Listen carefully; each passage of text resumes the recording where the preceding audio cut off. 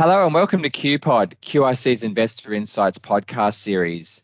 I'm Craig Valenzuela, Managing Director for Global Business Development, and each week we invite our listeners to take 10 and get the latest economic insights from our in-house economics team. And good morning once again to our Chief Economist, Dr. Matthew Peter. Good morning, Craig. Matthew, I was at CMSF this week. The first panel was on inflation. I read the paper and inflation again. It's being reported that the fund managers are starting to break ranks with the economists when it comes to the timing for inflation rates moving forward, suggesting economists might be a bit too slow to react. As an economist, Matthew, how do you react?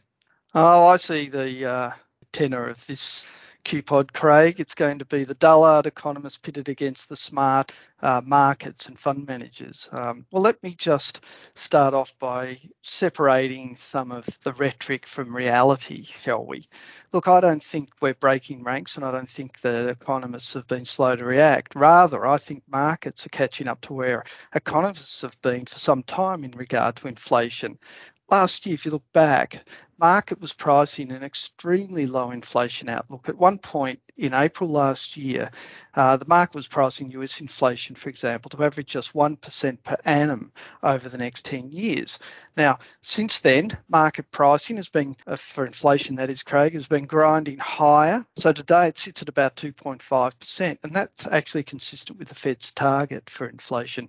Back in April, however, economists, us dullards, were pricing inflation at 2%, double the market. And since then, the economists too have lifted their inflation expectations, but starting from a higher starting point, Craig, we had to lift our inflation expectations by much less than the market. Our economists' expectations now are about 2.4%. That is inflation to average 2.4% over the next 10 years. And that's really not materially different from the market, which, as I said, is currently pricing about 2.5%. So no, Craig, it was the market driven by investors that was behind the curve, not the economists. Now we seem to be in agreement. Of course, some individual fund managers will attempt to front run the market, just as some individual economists always attempt to as well. But as we stand now, on average, I would say the market and economists are in violent agreement. Very good, Matthew, and one for Robert Guy at the AFR then. However, the 10-year averages that you sort of noted there can hide significant volatility over time. So is there a difference between economists and the market on the path of inflation? Yes, Craig. Well, that's a good point, because I was quoting an on-average inflation expectation over a very long time period of 10 years. And of course, that, it can be, we can have different expectations at the short end rather than the long end of that time horizon. That can make a lot of difference to how you would interpret those numbers. But currently, there's not really a lot of difference between economists' expectations and market pricing over different time horizons. If we look for over the shorter term, so the next 12 months, market pricing is for inflation to average about 3.2%, while economists' expectations are a little lower than that, about 3%.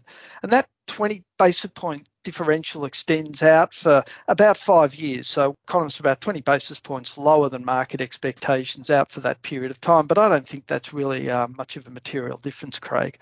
With you there, Matthew. You're listening to Craig Valenzuela and QIC's Take 10 podcast, where our Chief Economist, Dr. Matthew Peter, is taking us through the latest current economic foresights shaping your investment outlook.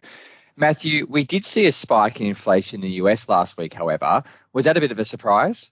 Yeah, it was a surprise to us and to most economists as well. Look, the headline annual rate jumped from 2.6% in March to a whopping 4.2% in April. But that headline rate we knew was going to be impacted by a lot of one-off or non-persistent items. So it wasn't too much worry, even though it was a bit higher than what we were expecting. More surprising, though, Craig, was the jump in so-called core inflation, which rose from 1.6% to 3% on an annual basis, and that's well above the Fed's target. It's surprising because that measure of core inflation is meant to net out these more volatile or more transitory influences on inflation, such as energy and food prices. So that with core inflation jumping so much, the risk is that inflation is becoming persistent rather than it just being a one-off transitory jump. And it's that persistent rise in inflation above the Fed's target that can really impact financial markets. Are you calling it structural this early, Matthew? No, at the moment, the question is it persistent or is it just one-off? Really, the answer to that defines how worried we should be. Mm-hmm. Now, the interesting thing is normally such a rise in core would be very much concern to us. But as we know, COVID has changed many relationships in the economy that we were used to. And it looks like in this particular case, it's also changed that sort of relationship that we had with core inflation, at least in this last read. So when we did a forensic analysis of the inflation data, it showed that many of the drivers of inflation and indeed of core inflation in April are most likely, Craig, transitory. For example, Right.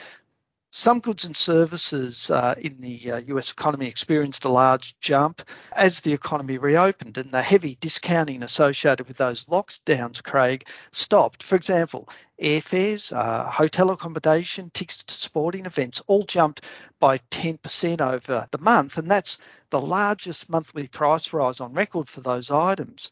But we know that's not going to be replicated. It's really a function of just getting back to some sort of normal level of pricing for those commodities. If we netted out all these clearly one-off price rises across commodities that make up the US core CPI, we would get an annual inflation rate of around 2.3%. It's closer to our and other economists' expectations of where core was going to go. Because the expectation is the jump in prices is largely one-off, market pricing as well largely ignored that large core number, except for in 1 year inflation. That's because that 1/4 of rising inflation actually enters into market pricing. Understood. Matthew, how does it then impact other markets such as the equity markets and, of course, the bond markets? Well, Craig, in equity markets, virtually nothing happened. The S&P is trading within 1% of its level at the time of the CPI release. US bond yields up ever so slightly by about 3 basis points, I think, when I last looked, Craig. At the shorter end of the yield curve, virtually no impact, as markets expect the Fed to keep rates at low levels over the next couple of years. Yeah, a lot of stories this morning about whether the Fed can hold out to 2024. We talked about transitory versus structural inflation, and I suppose the jury's still out according to you on that one, Matthew. But what would continued inflation mean for the financial markets? Yeah, well, as you say, to date, the rise in inflation, the rise in nominal interest rates has been orderly. Importantly for markets, the real 10-year bond yield, that is the nominal bond yield discounted for inflation, has actually fallen by about 30 basis points since April last year. And the lower real cost of debt, Craig, is benefiting the economy through encouraging spending, and it's benefiting financial markets by encouraging risk-taking in support of equity markets and hence businesses as well, for that matter. But at a certain point, an ongoing rise in inflation expectations, Craig, would undermine the Fed's ability to keep interest rates from surging, and we would expect then to see real interest rates and hence the real cost of debt to also surge. And if that were the case, my guess is we'd see a very difficult time for risk assets. We'd see a bloodbath in equity markets, would be my guess. And of course, this does raise the question, what would be the tipping point there? You're listening to Craig Valenzuela on QIC's Take 10 podcast, where our chief economist, Dr. Matthew Peter, is taking us through the possible implications of global inflation increasing.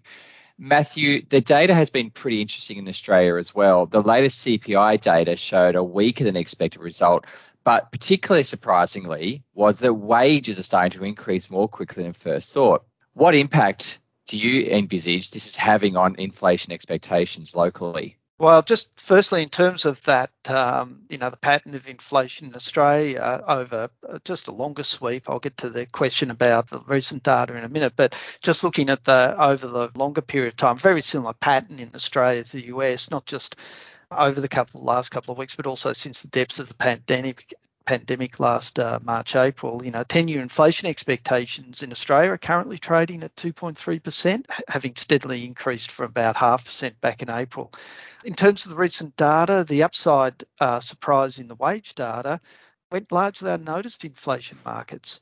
The downside surprise in the March quarter CPI outturn resulted in a really small 5 basis points drop in 10-year inflation expectations after the announcement. But since then, that reaction's disappeared. Inflation expectations at the moment are marginally up by just around 10 basis points since that release of the CPI data back in April, Craig.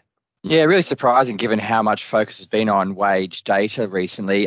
Matthew, we've seen recently the value versus growth debate re-engage again after a very long period, some suggest 10 years, of growth dominating. Do the signs of inflation returning spell a return of market fundamentals? Well, Craig, yeah, it looks like it, doesn't it? The post-GFC era, that 10 years you were talking about, it was characterised by historically low interest rates. The central banks, as we know, pumped liquidity into the financial system with the aggressive adoption of quantitative easing, and with a lack of inflation in the system and that liquidity being pumped into the market, there was really little risk that the Fed would allow interest rates to rise, which led to what became a safe bet into equities and other risk assets. As you know, Craig, it became known as the Fed put, and in that environment, growth stocks became king as capital gains rather than dividends dominated return to equities. Now, COVID initially resulted in another spurt of QE and another sort of spurt in driving growth stocks, but eventually that process drove PE multiples, say in the S&P 500, up to levels that we hadn't seen since the dot-com bubble back at the start of the millennium. Now, what we've seen since then is not only stretched valuations, but rising inflation and the prospect of a sustained rise in interest rates. And that's really refocused investors' attention, I think, on underlying fundamentals, including those really stretched valuations. In addition, with the steepening of the yield curve has helped the profitability of some key value sectors, for example, commercial banking sector, and that's also helped turn the tables in favour of value investing, I think. Yeah, certainly companies that can pass on inflation as well, I would have thought would be in favour. Matthew, we've covered off real assets, we've covered off equities and bond markets.